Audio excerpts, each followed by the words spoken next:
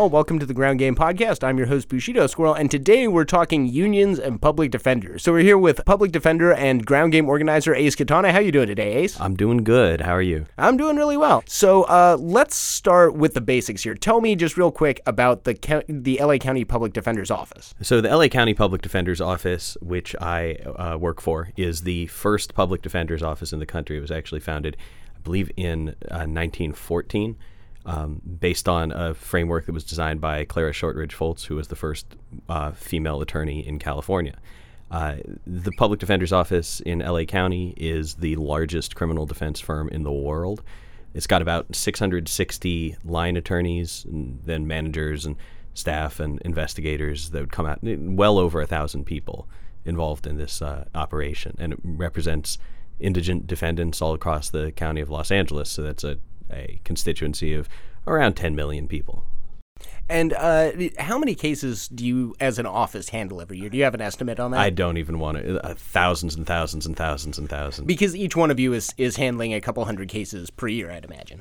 Yeah, easily. A couple hundred cases. In some darker cases, a couple hundred at a time, but wow. There are a lot of things moving around. So the head, or the former head, left and was replaced by somebody from the county level that y'all weren't too happy about. So let's touch on that because it's key to understanding the organizing story here. Yeah. So, well, as you know, and the reason we're having this conversation right now is because we recently unionized. And so what had happened was the Public Defender's Office had kind of been without that sort of organization since the 80s, when back in the 80s, all of the county attorneys were organized in a single union. I believe it was under SEIU at that time. That wound up falling apart in like 88, 89 or something like that.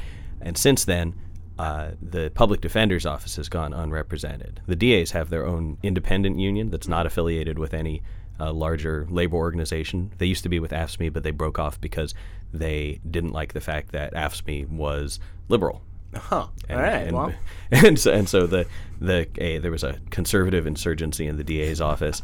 No, I'm not kidding. There was a conservative insurgency in the DA's office that took over the DA's union. Seeing as this is in LA, I'm just imagining a lot of very angry, LA law hairstyles and like bad suits getting very you don't dislike the brown people enough for us. Yeah. We're leaving AFSCME. That was actually pretty much literally how it went. The big breaking point was AFSCME supported, then AFSCME, just to get everybody up on the acronym, American Federation of State, County, and Municipal Employees. Yeah. And so AFSCME backed Prop 47, which reduced a number of like lesser crimes from felonies to misdemeanors. It used to be you could get a felony charge and years in prison for possession of heroin. You can only get a misdemeanor for possession now if it's for personal use. You used to be able to get your third strike and go to prison forever because you shoplifted. That no longer happens. You can only get a third strike if it's something defined as serious or violent. So that reform was backed by AFSCME and labor in general. The DAs didn't like it. They jumped ship. Mm-hmm. Meanwhile, throughout all of this process, we were running around kind of headless. We had our managers, but we don't have any sort of operative body. There's a Public Defenders Association that exists kind of internally to sort of process people's issues and talk to management about things, but it doesn't have any actual clout. So when Ron Brown, the previous public defender, the chief of the office, retired, there was a period of time where they were looking for somebody to replace him, and for a while they had a temporary person who came out of retirement who used to run the Ventura County Public Defender's Office. He was doing pretty well, but he was only allowed to be doing it for a certain amount of time because he is still a retired state employee. After that period, they did another search. They had a lot of trouble finding someone because some of the conditions they were putting on the public defender were making the position less desirable to some of the people with the experience to run the office. Yeah. So the Board of Supervisors wound up appointing somebody from county council to be the interim chief of the office. And this is a person who had never worked criminal defense, or not even just criminal defense, has never worked criminal law, period. And, of course, everyone in the office was livid because you can't have somebody running especially something like a public defender. It's a particular job with a lot of unusual pressures and unusual stresses, and requires a pretty advanced knowledge of a very specific field of law. And if you have somebody who doesn't have any intersection with that field of law, with the sort of the clients we have, with the sort of work we do or the stresses we're under, how the hell are they going to run the place? Yeah, right? My understanding is she represented the county, specific on a few occasions, the sheriff's department in civil lawsuits and civil cases. Right? Yeah, I mean, she, as part of county council, has represented the sheriff's department when they get sued for shooting our clients. Okay, so good, there was some people were. That particular conflict drew a lot of attention from people, but basically that appointment kind of drove home to people that the county was not listening to us in our unorganized status. So let's talk process a little bit here. You have the lightning bolt revelation that everyone should unionize, and then you just make that happen, right? Like, it's a real easy process to get 700 attorneys on the same page. Yeah, it's like herding cats, actually. Like the amount of everybody in the public defender's office is by nature independent-minded, contrarian. You don't become a public defender because you're like really good at falling in line. So, so everybody's very opinionated and has a lot of thoughts about it, and everybody's lawyers, and you know how lawyers are. They want to have all the details and read everything, and are sort of risk-averse by nature. So how did you do it? Was it vote? Was it card check? Like, what was the actual mechanism for your unionization? So here's the process. Once this went down, those of us who had been talking about unionizing the office or had been thinking about it previously kind of poked our heads up and saw that there was an opening. I'd been talking about organizing a union with some folks before any of this went down. I've been sort of talking to people in labor and thinking about what our options could be and how we could do it and what the advantages would be. When this went down, all of a sudden, it turned out there were more of us than we thought. The thing about it. The process, first we had a large informational meeting with representatives from AFSCME, SEIU, 721, and CAPE, which are the three unions that represent county employees in Los Angeles, to talk about, what do you guys do? Like, how could we do this? Like, what information would you bring to the table? So after having that meeting, the pretty much unanimous agreement from the 50 people or so who were there was that AFSCME was the way to go for what we were trying to do and how we wanted to organize. Mm-hmm. Can I ask why? Like, what was it that AFSCME was offering that, like, SEIU didn't, or, like, was different? What AFSCME offered that SEIU didn't is that the way AFSCME organizes each bargaining unit, so each office or workplace becomes its own local, whereas SEIU operates in a one big local sort of framework. AFSCME has Southern California is AFSCME Council 36, and under that there are many locals for different types of workers and different offices and workplaces and cities and so forth. So functionally, SEIU has a lot of clout because they can bring a lot of people to the table and have just huge swarms of people because they represent lots of workers across all sorts of different types of labor. AFSCME, on the other hand, allows a greater degree of independence for a specific office, and which is useful for us because as public defenders we have different concerns about our workplace issues than somebody who's say working the Department of Sanitation or somebody who's working in a hospital. It's the sort of specific economic issues that our office is dealing with are distinct. The specific political issues we're dealing with are distinct. So people wanted to really kind of assert ourselves as a body. Okay. And once you decided to throw in with AFSCME, what did things look like from there? What kind of support did you get? How did that process play out? Well, so what happened is once we decided we were going to go with AFSCME, we started having organizing meetings with Tris Carpenter, who was recently appointed the executive director of Council 36. So he's one of the head negotiators with AFSCME. We sat down. We started talking about, okay, the public defender's office is broken up over 25 different offices. That's a ton of little satellite because every single courthouse has public defenders at it.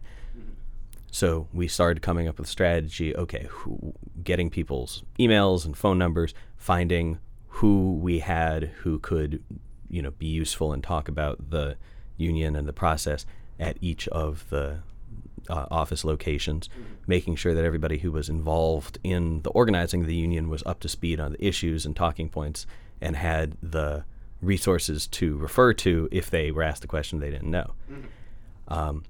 After a little bit of that internal organizing, we called a big meeting to talk about it and then started collecting cards. How it works is when you're getting people to join a union, they have to sign a card that says, I agree that I want to be represented by this union. It's got to be specific. You can't just be like, I'd like a union. It's saying, I am joining this union. I'm represented by AFSCME, or I want to be represented by SEIU, or we're just starting a union. This body that we're creating is going to be the thing that you have to have it specify. We start gathering up cards, talking to people, convincing them of the benefits of unionizing.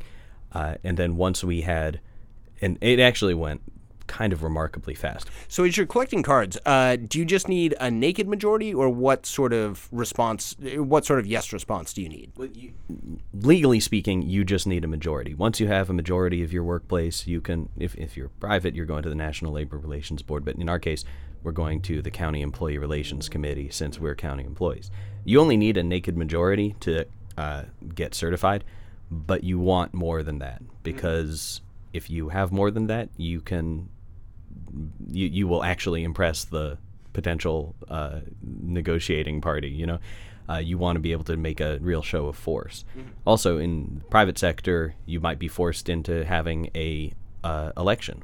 Once you have the cards, it's not just proceeding by card check, not just saying, oh, we've got a majority, okay, you're a union now.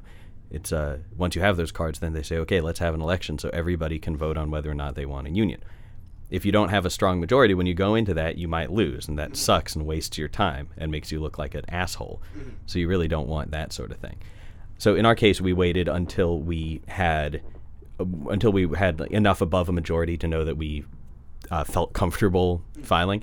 And I think we've gathered more cards since then because once it's happening, it's a lot easier to convince people to jump on board. It's one thing to say, hey, this might happen, we could do this. It's another thing to say, do you want to vote or not? And did you experience a lot of pushback from the county at all? I mean, I imagine in the private sector, there's the reason they push for an election is it's more time for management to undermine the efforts. What was your experience as a county employee? It was kind of interesting. We actually got very little pushback from the county whatsoever. We got some pushback from management, but from the county, nothing. Because the county itself, the Board of Supervisors is extremely labor-friendly in Los Angeles. They all have backgrounds in labor, or they had direct support from labor in their elections. Even the Republican had labor support and has been labor-friendly. Yeah. That's basic, to be on the county Board of Supervisors, you kind of got to. So they didn't have any pushback. I mean, they weren't about to pick a fight with AFSCME just over out of spite, so it's a different sort of environment to be organizing it. Yeah. We also did it really goddamn fast. Yeah.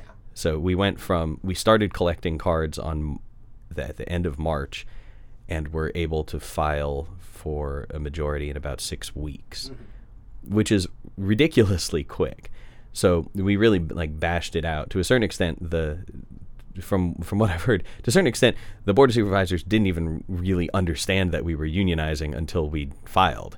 In some cases, didn't have that much time. It went really quick, and if it wasn't on their radar, which we weren't, which is why we got mad and decided to unionize, it just, bam, we got it put together. So.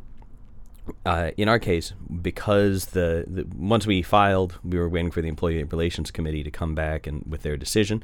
It would have been possible for them to say maybe, oh, this is an inappropriate bargaining unit. If we had tried to unionize the office, but it only unionized, we're only filing as one branch rather than the whole thing, they would have said, oh no, you need to have the whole office, not just this one courthouse. Yeah. one thing we were thinking about was whether they were going to ask us to include the alternate public defender's office as well. There is a office called the alternate public defender, and his purpose is not to defend an alternate public, but rather to sub in when there are conflicts. Okay. Sometimes you have two people arrested as accomplices in the same crime. We can't necessarily represent both of them because somebody's going to say, no, it was him, yeah. Or somebody's arrested for a crime, but they're also the victim of a crime that we're involved in the defense of. Mm-hmm. That is also very common because of how crime tracks in certain areas. Mm-hmm. As a result, they had created a additional office to take those to function. It's basically like our office except smaller and with less support staff. Yeah. And their job is to take those conflicts. Mm-hmm. So now that you've been recognized by the county, what does that mean? Like, how do you, as a bargaining unit, actually engage? How do you get more on the radar, get more of what you want? Do you just show up and yell at the county board of supervisors now? Do you just write your own contracts? What's the plan? The first part is once you're unionized, once the union has been recognized, they cannot make any changes to your wages, benefits, or standards of conditions of employment until they are put into a contract. Mm-hmm. So everything kind of pauses for a moment. Mm-hmm. That's partly to prevent any sort of retaliatory action. You can't, if somebody declares that they're unionized, you can't cut their wages or hours. Yeah. It's like anything you do has to be negotiated now. Yeah. So the process is getting into negotiations, and basically you kind of have to come with your proposed contract fully written. Then they push back on it and say, no, you can't do that. How about like this? And you go back and forth.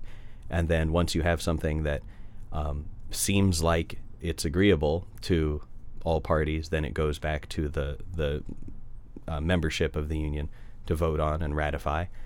If they ratify it, then the county ratifies it, then it's real. Mm-hmm. And so that's the next step in the process. The other part of the process, though, is also having a union. And this is very important to us in our unionizing. It gives us an independent political voice that we didn't have and couldn't legally have, because as county employees we were not allowed to make certain sorts of representations as public defenders as part of the office. Could only do it as individuals, which is weird. The union can take political positions. The union can endorse a candidate for judge. The union can endorse a legislative move, or really step in to negotiate about the sort of changes that the board of supervisors or the city council or the whole fucking state might be doing especially with regards to criminal justice.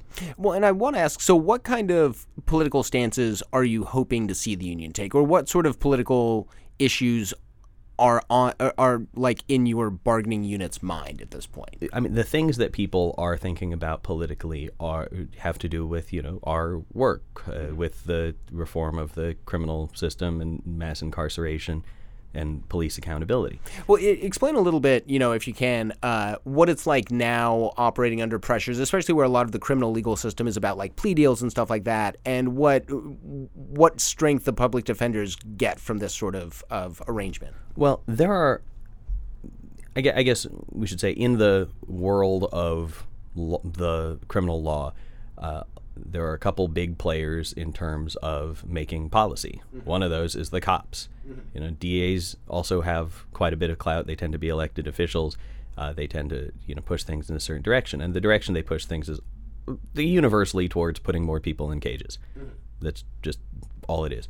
Putting people in cages, reducing accountability, reducing the ability of people to fight back, or if falsely accused, or if rightfully accused, but reducing their access to legal recourse and the rights they have. This is time and time again, whenever you see some of these cases go up on appeal relating to the Fourth Amendment and so forth, what it is a DA saying, no, they should have the right to just go through your shit. Yeah. So having the ability to push back on those things as a unified body is a real step up. you can see this like in San Francisco. Jeff Adachi is the elected public defender of San Francisco. They're one of the only places that has an elected public defender because he's a independent public official. Mm-hmm. He has a lot of freedom to advocate for, politically against mass incarceration and against some of these destructive or racist policies. And his office is like a fraction of the size, an eighth of the size of the LA Public Defender's office, maybe even smaller than that. So there's no, if you have an office of 660 attorneys who are broadly in agreement that mass incarceration needs to end, that should get some sort of traction. That should have some sort of force. So we'll be able to, I think, really push reforms that are meaningful and protect the rights of our clients and help people stay alive and out of cages. And to shift gears real quick to the more pragmatic kind of like career stuff, what kind of changes do you hope to be able to bring to basic employment of public defenders? Better, raises, better job security? What are you guys looking at in terms of those sort of concerns? One of the things that really drove a lot of the anger that led to the unionization process was that promotions have been basically frozen or really slow at the public defender's office compared to county council or the DA's office or even the alternate public defender's office. Yeah. And so when the promotions are, because it's a county system, it has these like promotional steps, and when you make the jump from one classification to another, that actually is representative of a huge amount of money and benefits. So one of the issues has been we technically have wage parity with the DA's office. Like we technically have the same wages and benefits, but we only do at a particular grade. They all get promoted faster, so they are all they're all getting paid substantially more. Not because while we all have the same steps, they just get to be on higher steps, right? So it's like, a grade 2 public defender and a grade 2 DA might be making the same money, but there are a lot more grade 3 DAs because they're getting promoted faster. So that's one thing that we were targeting right away because that's one of the things that causes people to leave the office. Yeah. If somebody is stuck at grade 2 for 10 years, which has happened to a number of people, while being asked to do increasingly complex work, at some point they're going to say, well, fuck it, I could get better money elsewhere. I could go private. I could join the alternate public defender's office and take a promotion. And so like that sort of thing is extremely damaging to the office because it lowers morale and it means you lose people who are experienced and good at their job. So that's something we're targeting right off the bat. And so the last question I wanted to ask, just sort of to round this off on sort of a philosophical point. Being a public defender, as you've sort of pointed towards, is almost an inherently political action in and of itself, just having that job and doing that job. Yeah. What's it like operating in the public sphere, but also having to be like a county employee, to ride those lines, to be political but non-political? Well, that's one of the things was tricky in the county's search for the new chief of the office. Some people whose names I'm not necessarily going to mention because I'm not necessarily supposed to be privy to some of these conversations. So some folks objected to the degree of line towing that they'd have to do as a head of a county agency. They're not allowed to push back in the same way. And honestly, it does impact us all up and down the line. We're not allowed to do as much to hold the DAs accountable or hold the sheriff's department accountable as we otherwise might be because we all work for the same employer. So that is something else that I'm hoping the union will be able to accomplish, and as an independent body, we'll be able to take those steps. So it is kind of a tricky question because a public defender is an inherently politicized profession, but also there are weird ways in which, if you're a public defender, you're probably seeing the same judge every day, the same DA every day, the same bailiff every day. So there is always a concern that the way you're proceeding in this universe requires you to accommodate people who you wouldn't otherwise want to accommodate. Yeah. But this is, on the flip side, you can oftentimes convince them to do things, based on personal relationships. Yeah. If you're dealing with the same people over and over again, they'll know when you're serious. You build sort of a rapport. You sort of get a working relationship. Yeah, and that does present a certain sort of dilemma. So that is a good question. It's a line you just have to sort of navigate, because the fact of the matter is everything involved in this system of mass incarceration is completely fucked up. Yeah. Right. The way that the legal profession is structured, you can't have massive plea bargains drive the mass incarceration. Yeah. Plea bargains can't happen without our assistance, right? But the thing about it is also, as attorneys, our ethical obligations attached to each client individually. So even though it is better for the grand system if I said screw it and set everything for trial and made them deal with it, for each individual considered as an individual, that client may benefit from, and often can benefit from, a plea bargain in their particular circumstances, and that might be their particular wish. So because of the way ethical obligations attach, it makes it harder to challenge some elements of the system as a whole. Okay. Right? But really, when you have, my hope is certainly, as there is growing a realization in this country that the system of mass incarceration that we have is absolute fucking nonsense. Yeah. Right. If you wanted to, if you were looking at it and saying, oh, we want to end mass incarceration, like, you can't just be like, oh, let out the nonviolent drug offenders, because to end mass incarceration, just even in the most basic sense, if you wanted to get back down to what it looks like in other countries, you'd have to reduce the population by 80%. Right. So, like, you can't just do that by saying, oh, like, we'll legalize weed. Yeah. It requires a real aggressive rethinking of the entire functioning of the system, the entire way it's set up, and people are starting to get the picture that there's something really wrong. Mm-hmm. So, given that we have the actual experience with the people being affected by mass incarceration, with the processes that get people in the system and keep them there, and the things that pose the most danger to them, I'm hoping that we can really have an impact in shaping the reforms that will emerge in a way that actually benefits people, actually works to abolish mass incarceration and prisons and cops and the whole criminal punishment system. Yeah. Rather than simply things that might be Band-Aids. Yeah. We actually need radical reform. And it seems like radical reform is the order of the day here in LA, with the Reform LA Jails petition getting on the ballot for 2020, and a lot of other focus on the mass incarceration system. So I'm looking forward to seeing what the Public Defenders Union can do to push forward that narrative and push for a more equal and, just criminal legal system. So thank you very much, Ace. For sure. Thank you for having me. And one last thing before you go. So I've been repping the Knock Patreon for a bit, encouraging y'all every now and then to tell your friends, throw us $1, maybe $5 if you want to get wild on it. We're making a big push to get our Patreon subscribers up so that we can start paying writers reliably. One of the things that happened as local journalism has died is people aren't going to LA City Council meetings, to committee meetings, and reporting back on those. We want to be providing that service. That really boring in the trenches reporting from these kind of sort of bureaucratic, technocratic institutions is really, really important to understanding how this city works. And the ability to get people the freedom and the opportunity to go to those meetings, to do reporting on that, and then to be able to benefit from that materially is a real goal of ours. We're trying to build a non-hierarchical media structure here. That means that we're not sitting at the top cashing the checks for ourselves and paying a pittance to the writers. The writers are all getting paid before the editorial staff.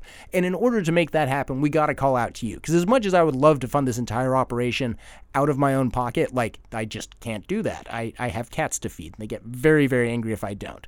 So we're turning to you and asking you to, tell your friends about Knock LA. See if you can get them to throw us $1. I mean, worst case scenario, you pay us $1 for a month, you don't like it, and then you don't pay us $1 ever again. I think you'll get your money's worth. But anyways, if you get the chance, please do subscribe to our Patreon. Please tell your friends to subscribe. We've got some really big things coming down the line. We've got some really exciting developments. And in order to make that really, really pop off, we're going to need all of your help and all of your support as we keep growing. Thank you very, very much for listening. Thank you for all of the support. We're going to be back here with some new stuff, so please stay tuned. Don't forget, never lose your sense of outrage.